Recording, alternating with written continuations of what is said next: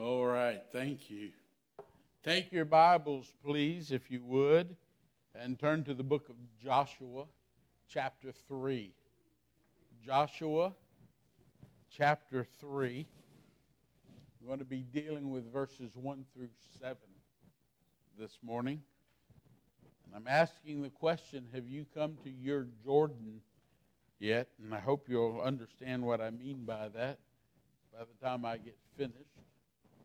We're in Joshua chapter 3, starting in verse 1. And it says, Then Joshua arose early in the morning, and they set out from the acacia grove, and came to the Jordan, he and all the children of Israel, and lodged there before they crossed over.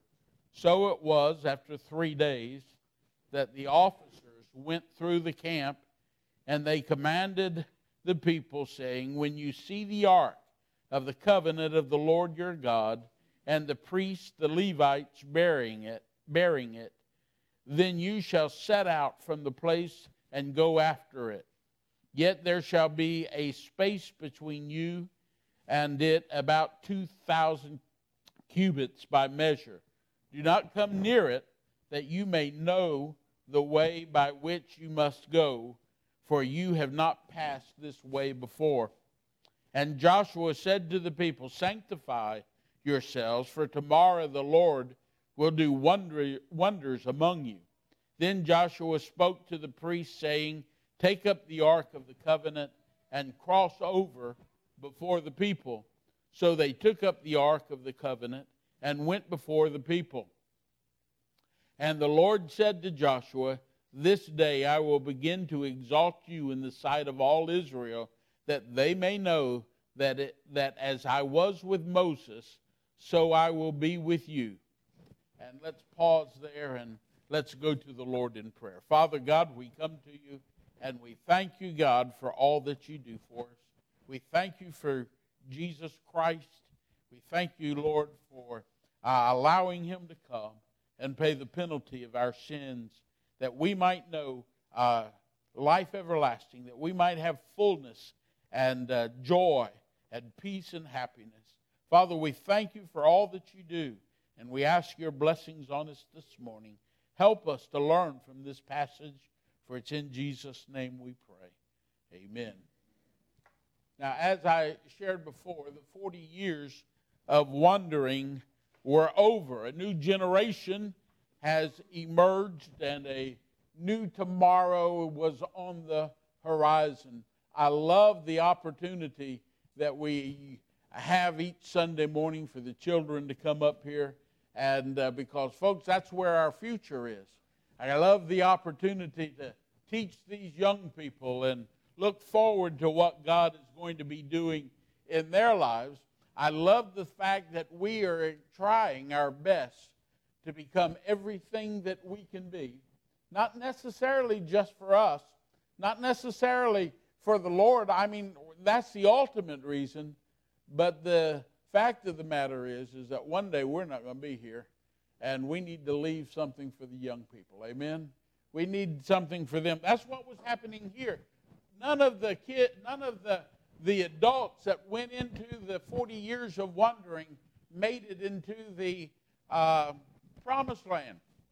Only those that were below the age of accountability, who survived that 40 years of wandering in the wilderness, only they were able to go into the new promised land. Only they experienced the promises that God had offered them, except for Joshua and Caleb, because those were the two spies that gave the honest report as they went out and spied the land that God had promised to them.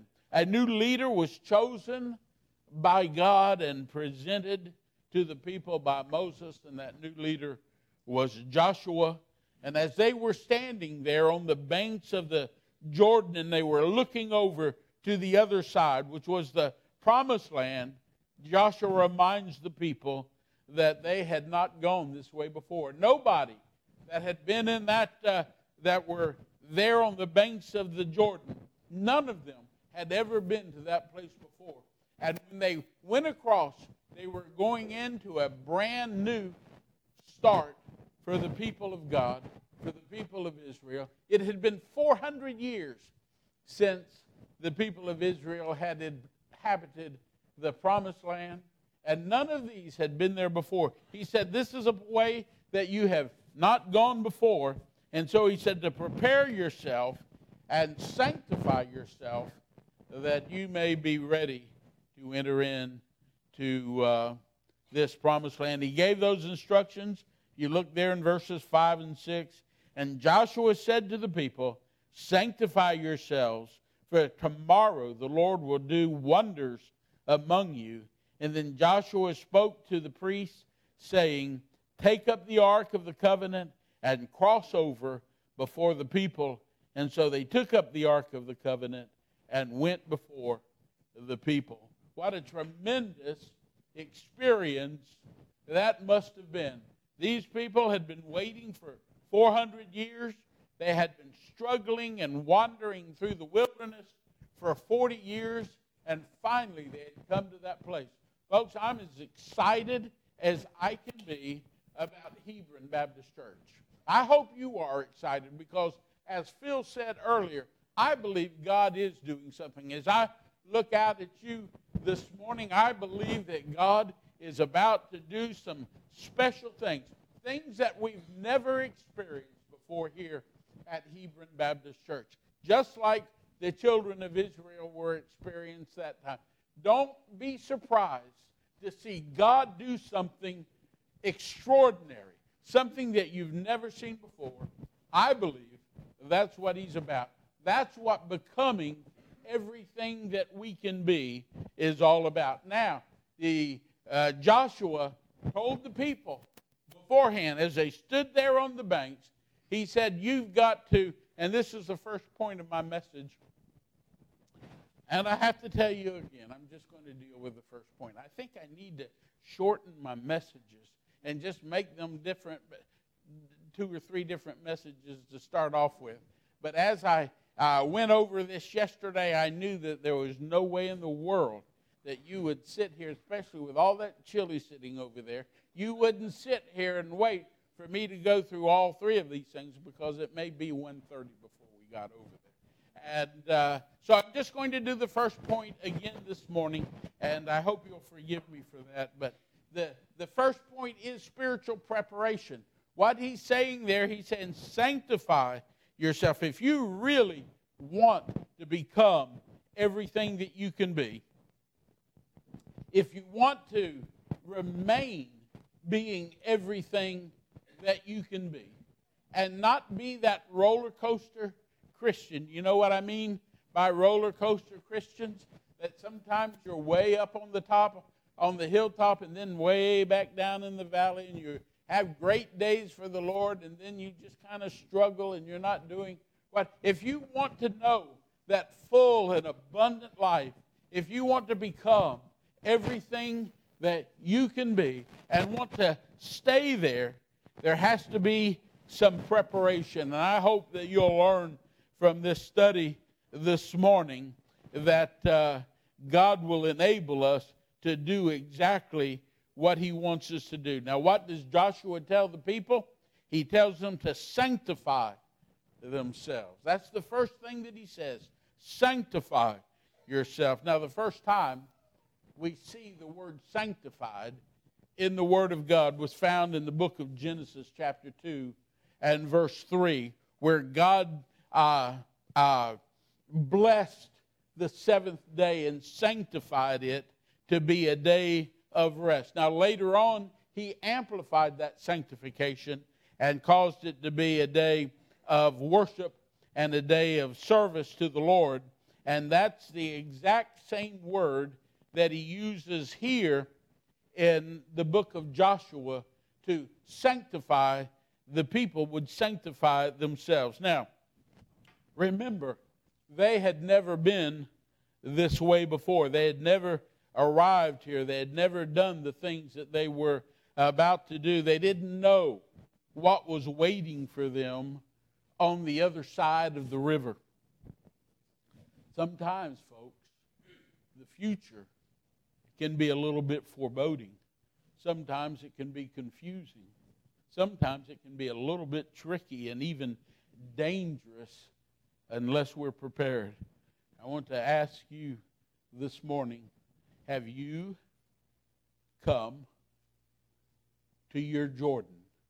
Have you come to the place as we prepare for what God is about to do at Hebron Baptist Church? I'm asking you this morning, have you ever come to your Jordan? Now, I'm not asking you, listen to me, I'm not asking you if you've ever accepted Jesus Christ as your Lord and Savior. That is a valid question, but that's not the question that I'm asking this morning. I've been a pastor now for at least 47 years that I can count, and the number of people is countless. I can't begin to tell you how many Christians I have met over the years who have come right up to their Jordan and were never able to bolster up the courage, never able to really take that step of faith and step into the Jordan and cross over to the other side. Now, I'm not saying they weren't saved. I'm not saying that they're not going to go to heaven. That's not what I'm talking about.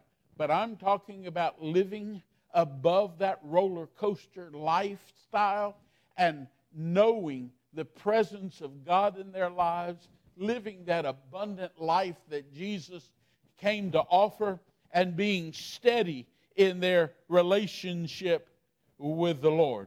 They just couldn't bring themselves to step out to somewhere where they had never been before. Now, I can understand. That can be a little bit scary, giving up their comfort zone, giving up everything that feels good to them, giving up the what they were sure of and stepping out into an unknown, putting themselves in a position. Listen, this is what crossing that river does. This is what the people of Israel had to come to grips with. We're stepping out to a place that we know nothing about. We've never been there. Now, we know God promises us that He's going to take care of us, but we've not seen Him do that in this promised land. They say it's a land that flows with milk and honey. Well, we've not seen that yet, but we believe that God really wants us to do this, so we're going to step out on faith, and we're going to be what God wants us to be. We're going to do what God wants us to do. I can understand how that sometimes can be a scary thing, putting ourselves in a position that unless God does something miraculous, we'll fail. Nobody likes to fail, do we? Nobody likes to fail. But what we're doing is putting ourselves in a position where we're going to totally trust the Lord. And unless the Lord does something, we're going to fail. Boy, isn't that something? But folks, listen to me. When you're willing to take that step, I reached out over this step here where there's nothing there. You know, that's kind of dangerous. And I'm holding on, because I don't want to lose my balance and I don't want to tumble over here in front of you unless God puts something there for me to step on. You understand what I'm talking about?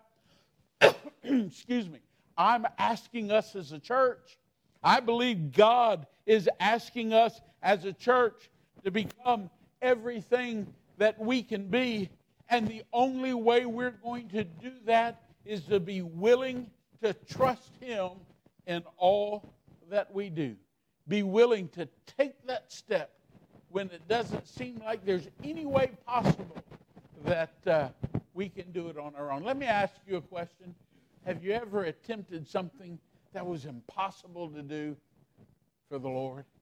Boy, I have. There have been times when I just, God, I just have to trust you on this. I'm doing it right now. Asking you to go beyond yourself. I'm depending. I believe that God's not going to let you fail. that God's not going to let you fall. God's not going to let this church do something that we shouldn't be doing. I believe that God is going to build that platform and give us something to stand on, and it's going to be more solid than anything that we've ever stood on before. I believe we can trust Him. Now let me ask you something. We're at the bank of the Jordan River. Are you willing to take that step into that river to cross to the other side? Yeah. Folks, listen to me. Listen to me. God is not going to let you down.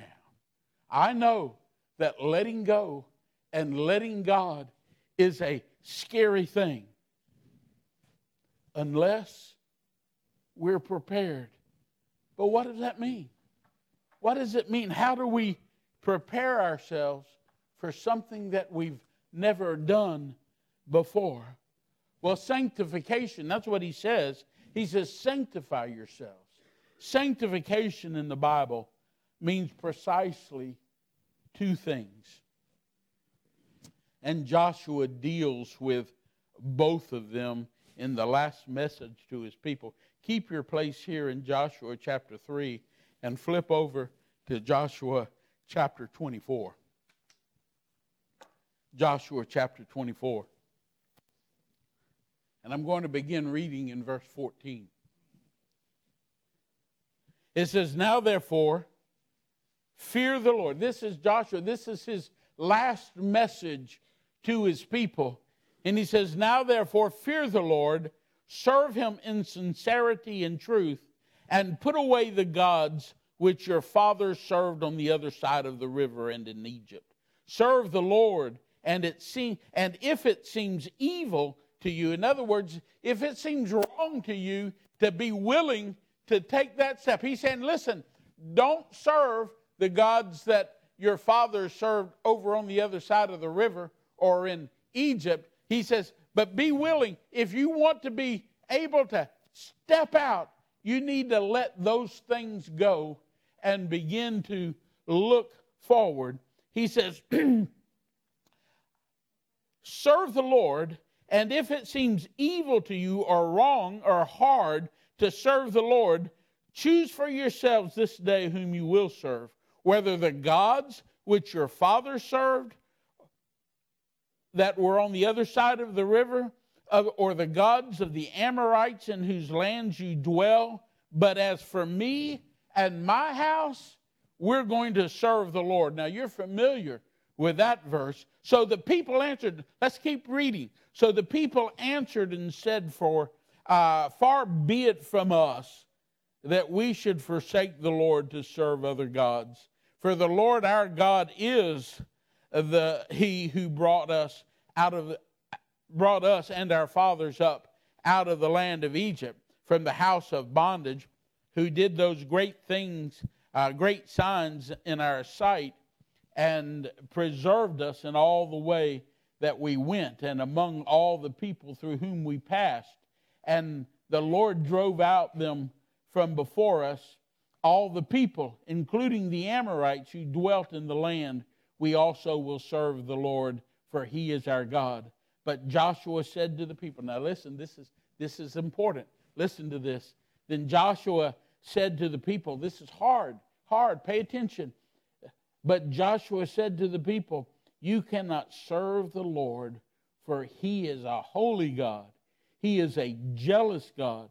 He will not forgive your transgressions nor your sins.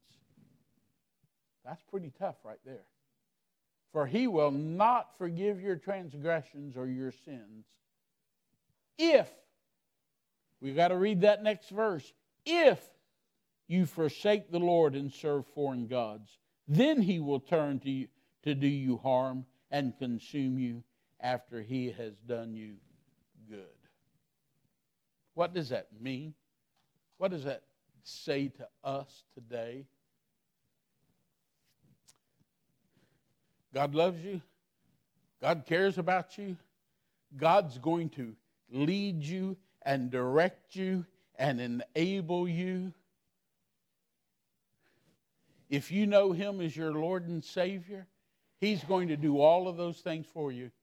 But if you keep going back to those old things, if you keep going back to those old gods, those things you used to do, then He's going to remove His. It doesn't mean that you'll be lost. It doesn't mean that you'll go to hell. It doesn't. But He's going to withdraw His pleasure from you. He'll withdraw. He will punish you for the things going back to those old gods. He will deprive you of some of the blessings that He wants to give you. I want to talk for a moment to the youth and to some of the younger adults, the 20-somethings. I want you to listen to what I'm going to say because, see, things have changed. You've grown up in a different world than what I've grown up in. You experience things differently than I do. This younger generation, and they are a great generation. Boy, let me tell you something. You've got a lot of good things ahead of you, but you look at things more empirically than what we did when I was a kid, when I was your age. We believed, we looked at theories, we looked at what we call common sense and that kind of thing, and we learned from teachers. Our teachers actually taught us stuff that was good, and we listened to them and we learned from them. Now, this is not a knock against those of you that are teachers. We got some teachers in this church that are absolutely phenomenal teachers, and I'm not knocking you, but if you look at the educational system as a whole around our world, there's a big difference between what we were taught and what these kids are being taught today. But you look at things more empirically. In other words, when I say that, by observation. You look at things, you learn things from your own experience. You're not necessarily going to believe something that some old fogey like me is telling you. You want to hear it, you want to see it, you want to experience it yourself. You understand what I'm trying to say? I'm saying that because this is important. You need to know that there is a God in heaven that you can't see. There is a God in heaven that loves you and cares about you and wants to. He knows the struggles that you go. You're going through struggles that I didn't have to go through. He knows the struggles that the younger generations are having to go through that I didn't have to go through. And we used to say, and I've said this myself many times, oh, it's not that the kids are doing anything that we weren't doing when we were young. We just didn't have all of the social media, and it wasn't all over the TVs and all of that kind of stuff. We dealt with the same stuff when I was a kid. That's just not true. You guys are having to deal with things that I never had to deal with. And you need to learn from your experience. And I know you're dealing with things. You have decisions that you struggle with. And sometimes you have to deal with consequences of maybe bad decisions that you've made. And you have to deal with those things. And a lot of times, as parents, we never know about what you're going through. But you know what you're going through. Now listen to what I'm saying. You learn things more empirically than we do. But this is the thing. You know what is right and what is wrong. I'm not just talking to these. I'm speaking to them, but this applies to all of us. But you know what is right and what is wrong. You know the difference between right and wrong.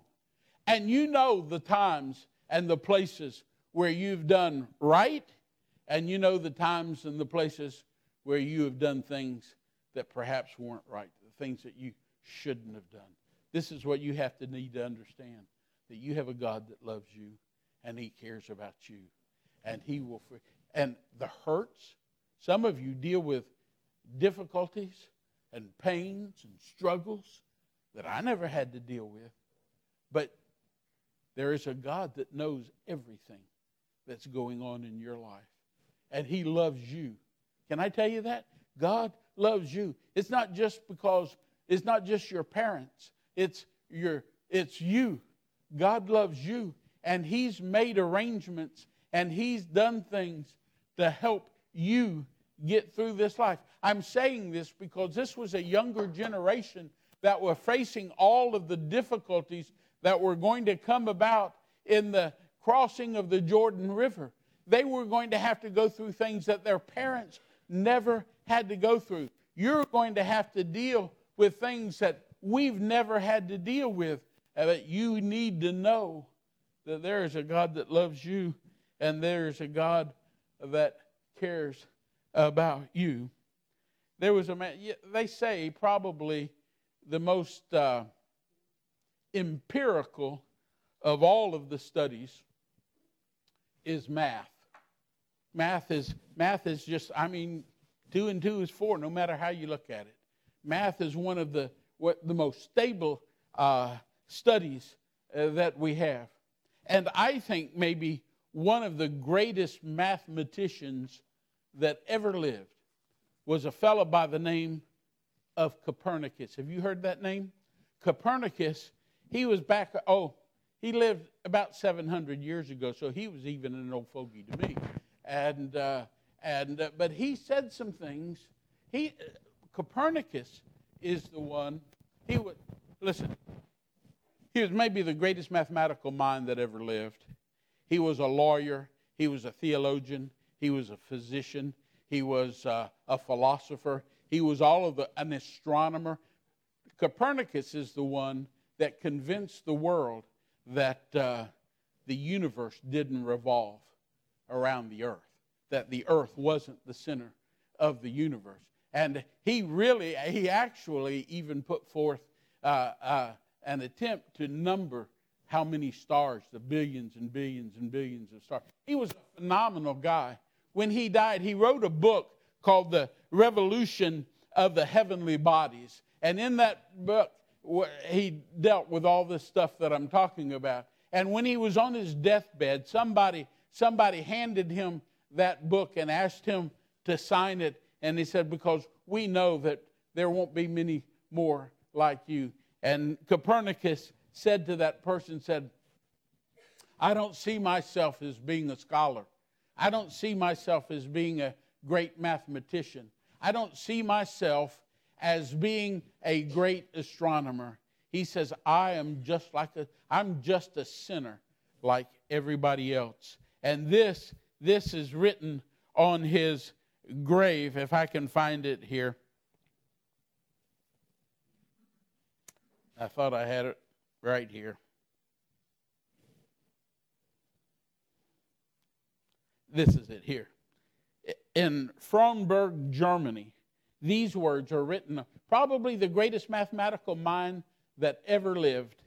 He says, I do not seek kindness equal to that given to Paul, nor do I ask the grace granted Peter, but that forgiveness which thou didst give the robber, that I earnestly crave. He understood that there are things in life that are difficult. He understood that he wasn't right in everything that he did. He understood that there were times when he was separated from God. And what his desire was, what's written on it, you can see it today in Frauenburg, Germany. You can see it written on his gravestone. He said, I'm not looking for grace. I'm not looking for kindness. I'm just looking for the forgiveness that you gave that robber on the cross there next to Jesus. And folks, let me tell you something. Listen to me. There is a God that grants that to each and every one of us. It doesn't matter what you're going through. It doesn't matter what you will go through. There is a God that loves you and cares about you and will do anything that he can to give you that joy and that peace to in life. God has a desire to lift you up. So many times, people think that the purpose of the church or preachers or whatever is just to bring you down and point out all the bad things that you do. That is so far from the truth. It's just no way that that's possible, because Jesus said, I came not into the world to condemn the world, but that through me the world might be saved. God has a tremendous amount of hope and love for you. I want to read one more thing to you, and then I'll be finished. It's found in the Gospel of Matthew chapter 28. I want to challenge you this morning. And not just the young people, but everybody here. I want to challenge you something. This passage is what's called the Great Commission. It's found in the Gospel of Matthew chapter 28. It's the last thing that Jesus said before he ascended to the right hand of the Father. He says, Then the 11 disciples went away into Galilee to the mountain which Jesus had appointed to them. When they saw him, they worshipped him, and this is how I know the Bible is true. The Bible, it doesn't always present the rosy picture. Look what it says there. Then the 11 disciples went away into Galilee to the mountain where Jesus had appointed them. When they saw him, they worshipped him, but some doubted. You know, I mean, it's not just showing the rosy picture. It's telling the truth. There were some there that doubted, I'm not sure about this. And Jesus came and spoke to them, saying, All authority has been given to me in heaven and on earth. Go therefore and make disciples of all nations, baptizing them in the name of the Father, the Son, and the Holy Spirit, teaching them to observe all the things that I have commanded you. And lo, I'm with you always, even to the end of the age. I want to ask you something today, because this is important. If you're going to become everything that you can be, if we can become everything we can be, we need to answer some questions that are found in that passage of Scripture. Let me ask you. It says, all authority has been given to me. That's what Jesus said. That's not my words. That's Jesus' word. He says, all authority has been given to me. Now, let me ask you something. And this goes for everybody in this room. Have you given Jesus all authority over everything in your life? I'm not asking you if you asked Jesus to come into your life as your Lord and Savior. That's the beginning point. If we're going to become everything that we can be, have you given Jesus all authority over everything in your life? Number 2. He says, all authority has been given to me in heaven and earth. Go, therefore, and make disciples. Are you willing to go and do anything that God tells you to do? Now, hey, listen. This isn't talking about your best day. Okay? This isn't talking about on Sunday mornings at 11 o'clock. This isn't talking. Have you given all authority to Him every single day of your life? Are you willing to do what He says do on your worst day? Are you willing to do that? He says, go. And then he says, make disciples. In other words, share that good news with others that you come in contact with. Are you willing to do that? Are you willing to share the gospel with your friends at school?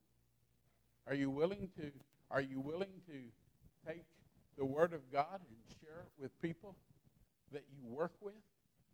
Are you willing to do what He said? Again, This is not the preacher saying to do this. This is Jesus. All authority was given to him.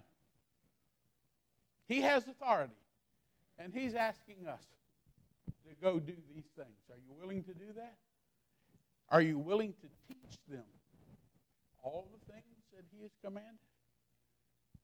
I don't know of a church in our country that doesn't need more teachers. Amen? Are you willing? This is what he said do. Are you willing to do that? All authority was given to him. Are you willing to do that? And you say, well, Pastor, I don't know if I can do it. I don't have these gifts. I've not been to seminary. He didn't ask anything about it. None of these people have been to seminary. They all had work-a-day jobs. He said, are you willing to do that? And you say, well, I just don't know if I can. What was the last thing he said? What was the last thing he said in that? And I will be with you always, even to the end of the age. There's not a place you'll go that Jesus isn't there with you. You'll never go anywhere that Jesus isn't there with you. Are there decisions that you need to make? Are there victories that you need to win? Are there battles that you need to fight? Then step forward. And all authority is given to him. And he said, I will be with you always. Paul said, I can do all things through Christ who strengthens me. So that means if he's with me, and I can do all things through him, I can do what he's asking me to do. Amen? Let's pray together. Father, we thank you for today. We thank you for the blessings that you give us. We thank you, God, that you are a gracious God, one that cares about us, one that understands our weaknesses, our frailties. Father, you understand how sometimes we fail. But you love us, and you're there beside us, and you're willing to forgive. You don't condemn us, but you lift us up. Oh, God, what a gracious God you are, and I thank you for that. I ask you, Lord, to be with us this morning in everything that we do, that we bring honor and glory to you. In Jesus' name.